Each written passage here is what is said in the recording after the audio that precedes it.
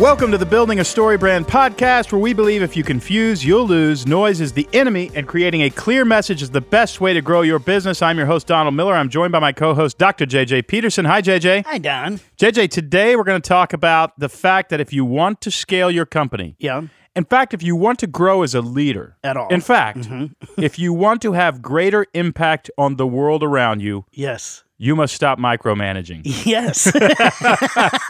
Yes, that's very true. And you know who I'm talking to. You're sitting in your car, you're driving. You're the only one we recorded this for. I'm totally looking up in the air right now. I'm looking to my right, my left. You think I've been bad at this? No, not at all, actually. Not really a micromanager. No, you're not at all. Yeah. You're not at all a micromanager. But here's my problem, though, and it's a similar problem. And, you know, our guest is going to talk about this. Yeah. I go around people in order to get things done faster. Just go fast, yeah. That's what we're talking about this episode. Yeah. Wanda Wallace is with us. She wrote a book called You Can't Know It All, and it's about this thing. And I'm telling you, this morning, I dealt with this. Yeah. I got here at 8 a.m. For some reason, I was locked out of the office. There's a deadbolt that I didn't know existed. reason. But I get here all the time. I use the code, and I get in, and this morning the deadbolt was like, so I'm pacing around the parking lot for an hour. The reality is, we are currently in the tension at Story Brand. Yeah. And it seems like we have to go through it every year, a new iteration of that tension, where I want to go around people to get things done rather than go to them and trust the processes. Yeah. And then here's the other thing. Realize if the processes don't work, the processes are broken and need to be fixed. But the answer, if I keep going around them, that will work. And your company will cap at 15 million and it will never get past that. Because the part of it is you know what needs to be done, but we're adding new people all the time, and they don't know what you know. Yeah. And so if you keep all that information to yourself, then there's a certain cap that you have. But once you are able to give that knowledge to somebody else. Think about how we're doing things. Yeah, differently. And it will be a little bit different than how you do it. You know, that's ultimately another piece of that growth is it's going to be just a little bit different. Yeah. But when you teach them that knowledge, now all of a sudden you are multiplied and your business has a whole new level of growth. Yeah, it amazes me when you look at somebody like Elon Musk, who's really, you know, basically the principal guy in 3 different operations. Yeah. And how much trust he must have in people. And then you hear these stories about Steve Jobs, who will call somebody at 3 a.m. Yeah. Literally call somebody who he's never talked to at all at 3 a.m. and say, there's a misspelled word on the Bob Dylan page on iTunes. Fix it now. You know, that guy. Yeah. He was famous for that stuff. So he didn't listen to this interview. That's what I tell myself every time I do something stupid. Like, well, Steve Jobs would have done it. But realistically, you know, that's not true. He had to have processes and all this kind of stuff in order for things to scale. This is a theme because we had Les McEwen on. Wanda Wallace is saying something similar. They're all talking about, and I feel like, I don't mean to be all religious. I feel like God is saying, dude, I'm going to need you to learn to scale. You keep telling me you want to scale, and then you don't do what I'm asking you to do. So you get another interview, another expert. That's pretty much how it feels. And I don't want to feel alone in this. So if you are with me on having to, stop doing this to your people and teach them to think, the rewards are enormous. Yeah. You get a big company out of it. You get to impact the world in a bigger way. And it's ultimately where your heart is, right? So it's not even like this is fighting against who you are. It's just learning a new way of doing it. And and I think for most people would say the same thing. Do you want to invest and build up other people? And most people would go, yes. But then we don't do it because it becomes easier to keep that information ourselves. A lot of us, I bet you 50% of the people who run companies or who whatever, they're Enneagram 3s or Enneagram 8s. And only 50%. But the other 50% are scattered throughout. But what makes it work is we're driven people, goal-oriented, task-oriented. Yeah. And so I can't be satisfied until that vision comes to life. And if I go to you twice and you don't get it right, I'm going to go around you. Yeah. And that's the problem. Yeah. It's not twice and you don't get it right. It's 23 times because people are having to change the way they think or approach something. Yeah. And if you lack patience, then you lack the ability to scale. Yep. Imagine, I was just thinking, we worked with Mark Miller from Chick-fil-A the other day, and Mark came in. I was just thinking, they open stores, I don't know, maybe every day, certainly every other day, they're opening a store. The process of figuring out how to do that. Yeah. Betsy and I are building a house. We're 18 months into building this house. They built a Chick-fil-A down the street in 3 months. Yeah. They knocked down a Krystal, and a Chick-fil-A was there in 3 months and opened 2 weeks later. Yeah. You can't do that with one visionary leader who goes around people and micromanages. Yeah. It does not happen. Nope. You do not hit $10 billion doing that. So this is a huge lesson for all of us. Yeah. And you're learning and I'm learning. We're together on this. I'm definitely not the guide. I'm the hero in the sense that I don't know what I'm doing. I'm unwilling to take action in everything that a hero is. And the guy, everything a hero is in the story. Yeah. Everything a hero actually is in the story. Belligerent, on and on. Anyway, Wanda Wallace is brilliant. Her book, again, is called You Can't Know It All. And again, the whole shtick of this podcast is Don Miller gets free consulting. And this is more of it. Here's my conversation with Wanda Wallace.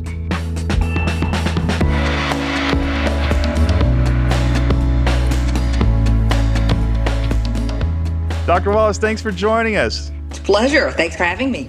Talk to me about what's going on, because the culture is shifting so quickly. How is our leadership failing? So let me put a context on this one so you understand what I'm saying. And it's not so much as leadership is failing as it's misdirected. Gotcha. So with regulatory controls, with consumer activism, with social media, we want to put experts in charge of everything because I want a safe pair of hands. I want to know somebody's on top of it. They can make it happen. They can execute it. There are going to be no surprises on my watch. I want risk controlled. Expertise equals competency equals mitigating risk. Equals reliability and credibility, and all the stuff that we talk about with trust starts with that notion of reliability and credibility. I have been there and done that, and therefore I'm going to know as much as anybody knows in this space.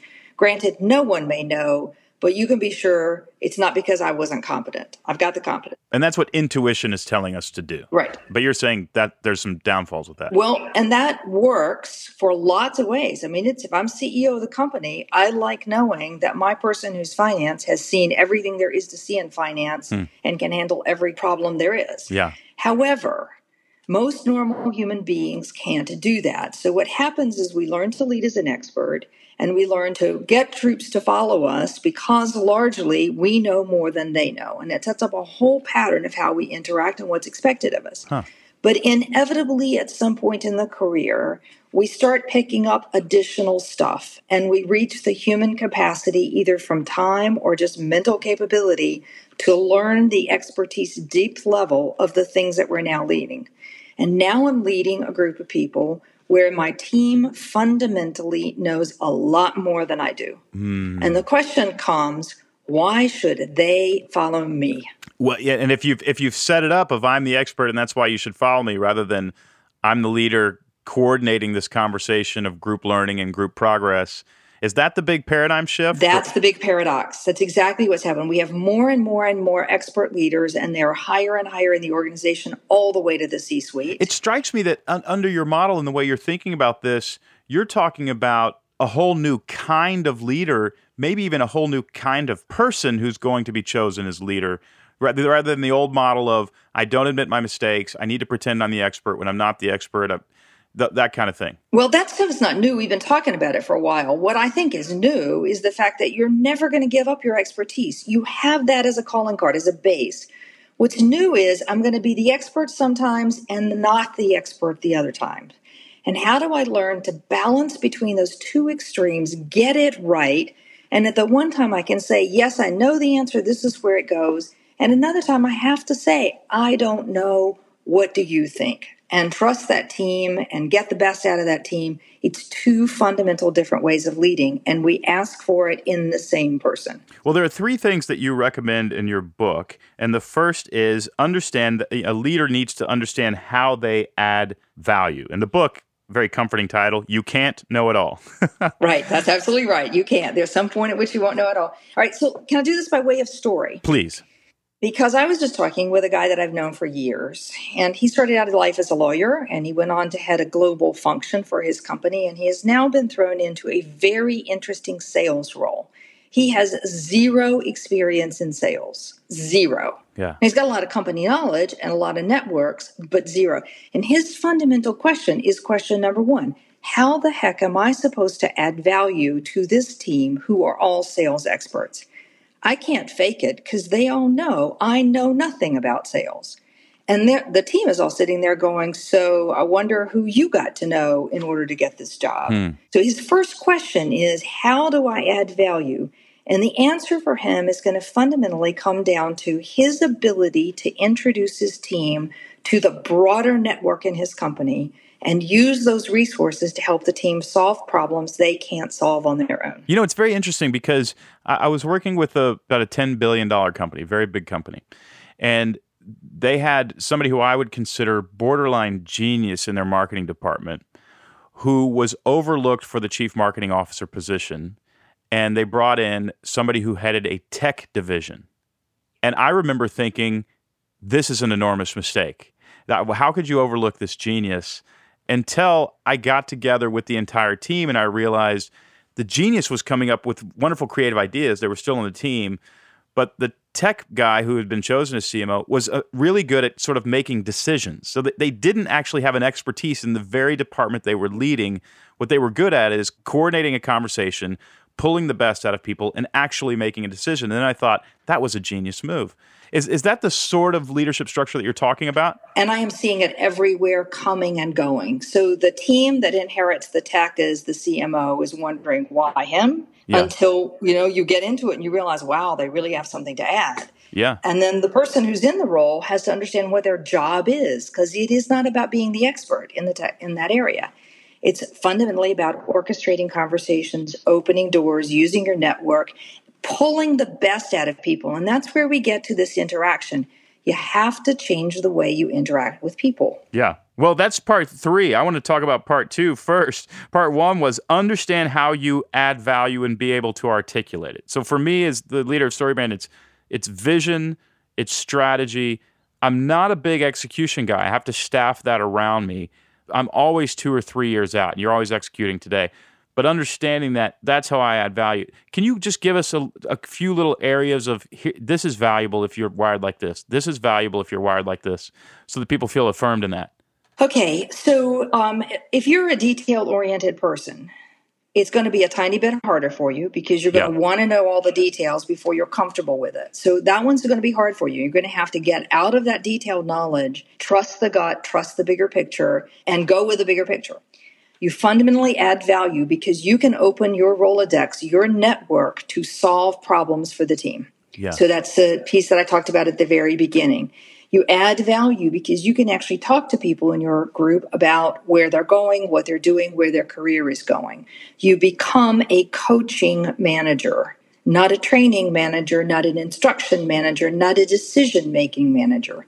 You're the one who's orchestrating the conversations that let people decide for themselves. And you add value by knitting that team together so that your really strong expert can speak well to somebody who's an expert in a completely different area. They connect and they get it. They talk. That's where the joy of great team performance comes from.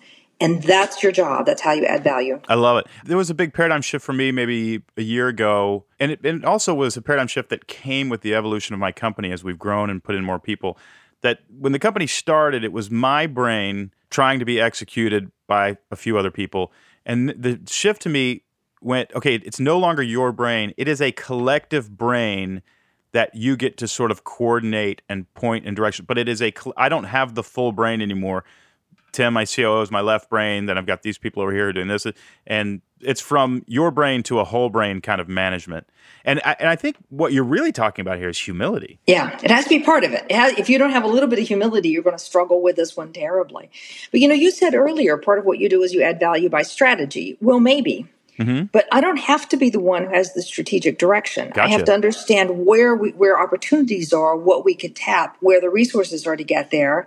But I can get my team together, and collectively, we can actually beat the strategy of any one person all on their own. Ooh, so even for that so one, good. Yeah. I'm pulling them together. Yeah. I imagine you say to a lot of leaders in your consulting business, tell me about your team meeting on this. And then the other person says, we have not had a team meeting on this. Exactly. So 1, know how you add value. I'm very curious about number 2, which is know how to get the right work done. I'm really drawn to the phrase, the right work. Can you help us define what is the right work that we... Yeah, it's 2 sides. What's the right work for me and what's the right work for my team? And Gotcha. How do I know it's right? I'm not the expert. I can't double check anymore. Yeah. I can't look at that report or that analysis and know you did the right thing. So how do I know if you're doing the right thing? That is the big question, especially when my entire career has been around managing mistakes and risks. So now, I don't know. Yeah. And if I can't do the work because I'm not the doer and executor anymore, what the heck is it that I'm supposed to be doing instead? Yeah. Boy, I feel like you're a fly on the wall in our conference room as we grow because we're getting to the point where it's like, okay, what does so-and-so do again? And, if we don't know, and we're trying to get more comfortable with saying, we'll find out, right? Rather than, because you used to be able to know everything. When you say the right work, is there an algorithm that you use? When I think about the right work, I think, what is the most profitable thing for this person to be working on? Where does that intersect with their gifting and ability and what lights them up? I'm thinking about those things, right? Yeah, I think about it in terms of priorities. What's the most important thing for us to be focused on collectively as a team in order to get where we want to go? And get where we want to go may be immediately profits, and it actually may be something else, depending upon where we're sitting in the organization or what we're trying to achieve in that period of time. So it's that old urgent importance matrix. What's the important stuff that we really need to do, not just the urgent? And how do I make sure people are focused on the one or two things and understand what those are and not lose line of sight of them? Because we all know there's more to do than any human being can do in any organization anywhere. So it's a matter of getting focused, keeping that focus. And that's part of what the job is when you're not the expert leader. Do you ever go into a team and, in analyzing a team, spending time with the team, say, okay, I really love Jane here, but Jane is not, it's obvious she's not doing what she really should be doing. She should be over here, and this person should be over here. You remind me just metaphorically of a great basketball coach, right? Like, you should be rebounding. You should be shooting. Why are you in the paint? Get out of here. Go over there and shoot the ball. I actually have a very different view. Okay. I personally believe if the team is really strong together and they've learned to talk together collectively, Jane and Alice are going to figure out they're not doing the right kind of job and they should swap pieces of it. Or at least they should support each other to develop each other. You like for them to figure out themselves. Yeah. Well, it goes back to that one brain thing. It's back to orchestrating that conversation. And that's what you're doing as this non-expert leader, a spanning leader, I call. I'll be back with the rest of my interview with Wanda Wallace in just a moment. But first, let me tell you one of the reasons your marketing message isn't working. And it's not just your marketing message, it's your speeches, it's the talk that you give right before a company meeting. There's one reason that it's probably not working, and it's this. You haven't defined the controlling idea. What is the controlling idea behind this marketing message? Is it that we're having a 10% off sale? Is it that we have new inventory? Is it that we have a new feature that we're rolling out that you haven't heard before? There can only be one idea, and that's it. I was just working with a C-suite member of a $10 billion brand recently, and they showed me a video that they were rolling out to their team. 3 minutes in, they had already introduced 9 different ideas in this video. 9 different ideas. That doesn't work. Here's some of the best advice that I've ever heard about writing and communicating. It's from David Mamet, who won a Pulitzer Prize as a playwright. He said this: you always have to support the punchline. Let me tell you what I mean. Let me tell you a joke. Why did the elephant paint his toenails red? So he could hide in the cherry tree. Okay, not a very funny joke, but that's because you're not 7 years old. That kills in elementary schools. But let me ruin that joke for you. Why did the sub-Saharan elephant who got exported to San Diego and worked with a trainer at a zoo, the trainer's name was Jane, paint his toenails red? So he could hide in the cherry tree. Now, anybody who hears that joke is wondering, okay, why did I have to know he was sub-Saharan? Why did I have to know the trainer's name was Jane? Why did I have to go? You added a bunch of stuff to the joke that doesn't support the punchline, which ruins the joke. Think about that in regards to your controlling idea. If you're writing a marketing message, a marketing email, or creating a website, there's one controlling idea. I can save you money. We're rolling out new inventory, all the things I said before. You can't have any other ideas that don't support that idea in each piece of marketing, or you will lose the audience. If you're giving a speech, there is one controlling idea. Every other idea has to support the one main idea. Before a meeting, you have to say the controlling idea of this meeting is to deliver this by the end of it, and everything needs to support that. That way you know when you're off topic. And when you're off topic, you are going to lose people. The reason I tell you all of that is because I wanted to give you a free piece of advice. Now, here's why I wanted to give you a free piece of advice, because every day I do this. Literally every weekday, I send a video to now thousands and thousands and thousands and thousands of people who signed up with a bit of advice just like that. If you want to be coached and developed and get a piece of business wisdom every day, go to businessmadesimple.com and I'll give you something like I just gave you every single day. Just go to businessmadesimple.com, put in your email address, tell us where to send the video, and I will send it to you every weekday. What will your life look like if you get a daily piece of business wisdom every single day? How many less mistakes will you make? How much more money will you make? How many more promotions will you get if you get a piece of wisdom every day? Don't miss out. Go to businessmadesimple.com.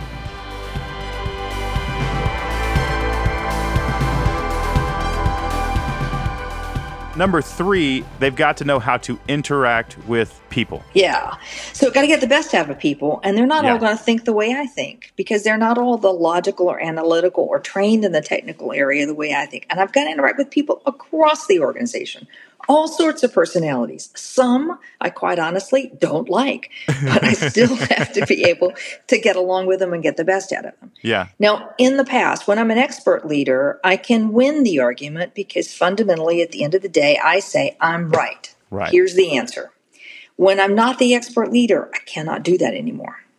I'm not going to persuade people to go my direction because of the logic or the analysis. I'm going to persuade them because of the human element. And if I don't have executive presence, you are dead in the water. Am I reading into your journey that you had to learn this, that this was something I'm not sure. Because you said I have learned it. Well, you said you're an analytical leader. Did you have to learn some people skills? You always learn people skills. This is not my personal journey. This is coaching a bunch of clients and watching them get that great new job and struggle like mad. People who've been brilliant leaders and suddenly are floundering. And when you start to look at what's going wrong, it's really their inability to get stuff out of other people, to leverage other people, to win people over with the argument that is not just right. It's got all that other human element we know works so well in persuasion. Well, talk to me about this type A driven analytical leader who, we're all picturing sort of a robot. Let's go to an extreme example. But what do you tell them about improving the human element? How do you coach them through that? What do you specifically tell them to do? What I like to do is to get them focused on a person that they really want to win over. And they've not succeeded at it with their logical, analytical, correct approach. Okay. And I get them to understand what is it about that person. Can you give us an example of like something, a little transformation? Just hypothetically. Hundreds of them. Let me see if I can pick out one. Well, there's one particular story in the book I tell Carl. Okay. Right, Carl is a neuroscientist. Fabulous neuroscientist, knows the area brilliantly, well connected around the world. You go to a conference and people would say how amazing he is and how much they love him, so long as he's talking to people who know neuroscience, because he speaks the language of neuroscience. The problem is he's in a position of trying to convince his executive team to bring on some new talent or to explore a new area in science because he thinks there's an opportunity there. And they're having none of it, because the only thing he can do is bring the logical scientific analysis. His turning point was learning the language that the executive team speaks and what kind of stories are going to work for them. And I'll give you an example. Coming in with a story about a patient problem and a sample of a patient that we can now show and say there's no solution for this patient, but there's probably an answer if we start looking in this space of neuroscience. That's a human story that is absolutely converted. And so you get Carl over the line by helping him understand what he's doing isn't going to work, hasn't worked and isn't working, won't work. Let's try a new way. And I steal a page from you. It's about telling the human story. That's where the emotion comes from. Yeah, we talk about external, internal, and philosophical problems. And one of the things we say in our marketing advice is companies try to sell solutions to external problems, but nobody buys that. They buy solutions to the frustrations that those external problems are causing. And if you can speak to their heart in some way, you're going to get far. All right, I want to close with the big idea from your book. It's the difference between an expert leader and a spanning leader. Again, the book is You Can't Know It All, probably very comforting for some of us who really think we have to have our everything together in order to lead. You don't.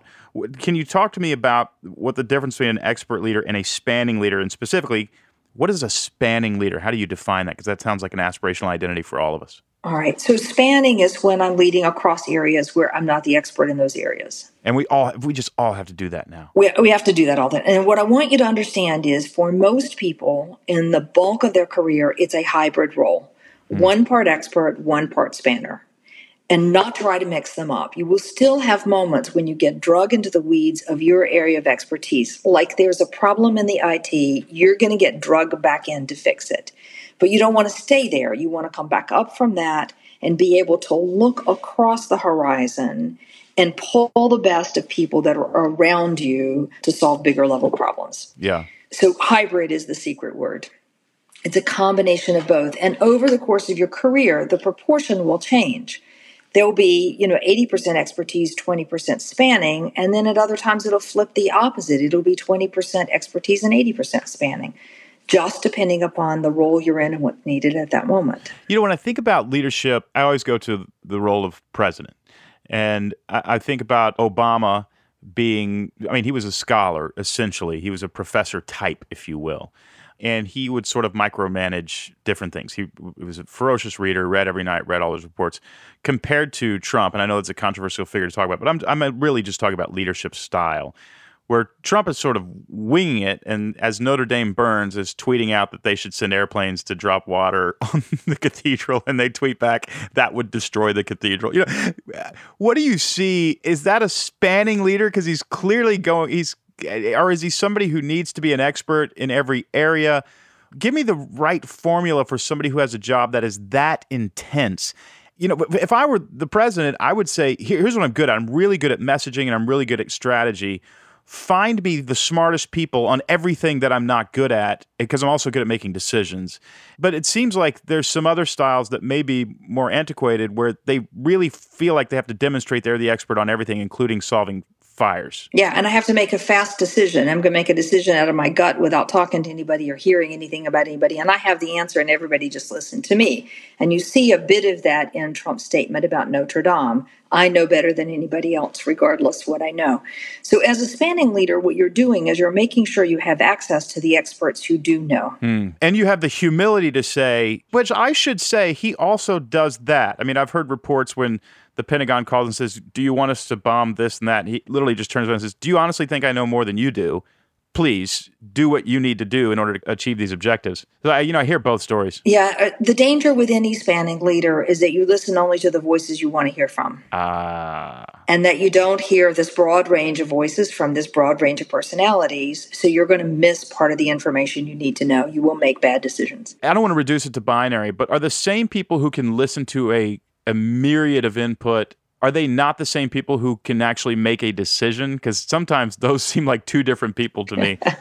Well, they don't have to be. I've seen leaders who are very good at listening to all-day meetings, can synthesize it down to the nub of exactly what it was. There's 3 issues here, 1, 2, 3, and then are perfectly fine at saying, looks like we should go ahead with number 1. Yeah. Very good at that. I've seen them. They do exist. I'm not close enough to Trump or Obama to know if either of them fall in that category, so I'll abstain from saying that. Smart. But it is possible. It's a learned skill. Well, that's hopeful to know that it is possible. Dr. Wanda Wallace, thank you for joining us today. The book is called You Can't Know It All. My takeaway from this are get a little bit of humility, try to collect one brain in my organization. If there's a convicting thing for me, it's I came into this conversation thinking I would be the best strategist, and I've assumed that, which has stopped me from getting a group of people together saying, let's get a strategy on this. A lot to learn here. You've been a great help. Thank you for joining us all the way from London today. My pleasure. Thanks for having me.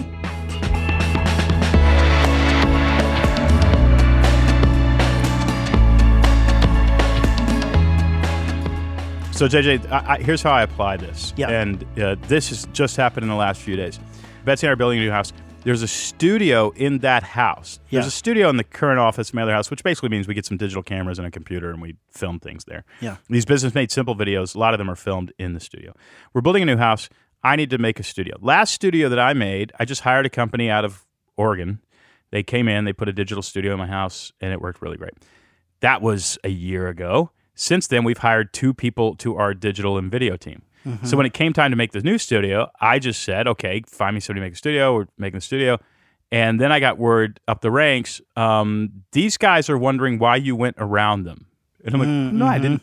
What I was thinking was, this is a waste of their time. I've already done this once. I'll do it again. Yeah. And instead, what had happened in that year was we had created processes, and I was ignoring those processes and going around them. Yeah. It's so tempting because that's just the way that you do things. And the thing that I have to remember is, look, at how big do you want this company to get? Because every time you do that, you're limiting the growth of the company. Wanda Wallace is right. Yeah. The book is right.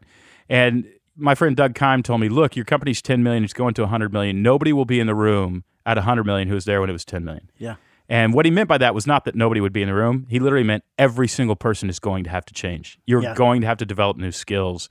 And I don't think he was talking about my team because he doesn't know my team. I think he was talking about me. He was like looking right at you with big eyes. Yeah. Basically, he was saying, your company go to 100 million right after you sell it. Well, it's like parenting, right? You parent a toddler different than a preteen versus a teen versus when they're in college. And even just from, say, that information base, right? The know-it-all piece is my mother did my laundry when I was little, right? Right. Well, as there are then 4 children in our family as we get bigger, at some point, she had to teach me, or she wanted to teach me at least, how to do my own laundry. Right. Did I do the laundry the same way she did? No. I put my whites and my colors together because I wanted it done quicker. But if she wanted to keep doing all this laundry, she is capped with her time and energy.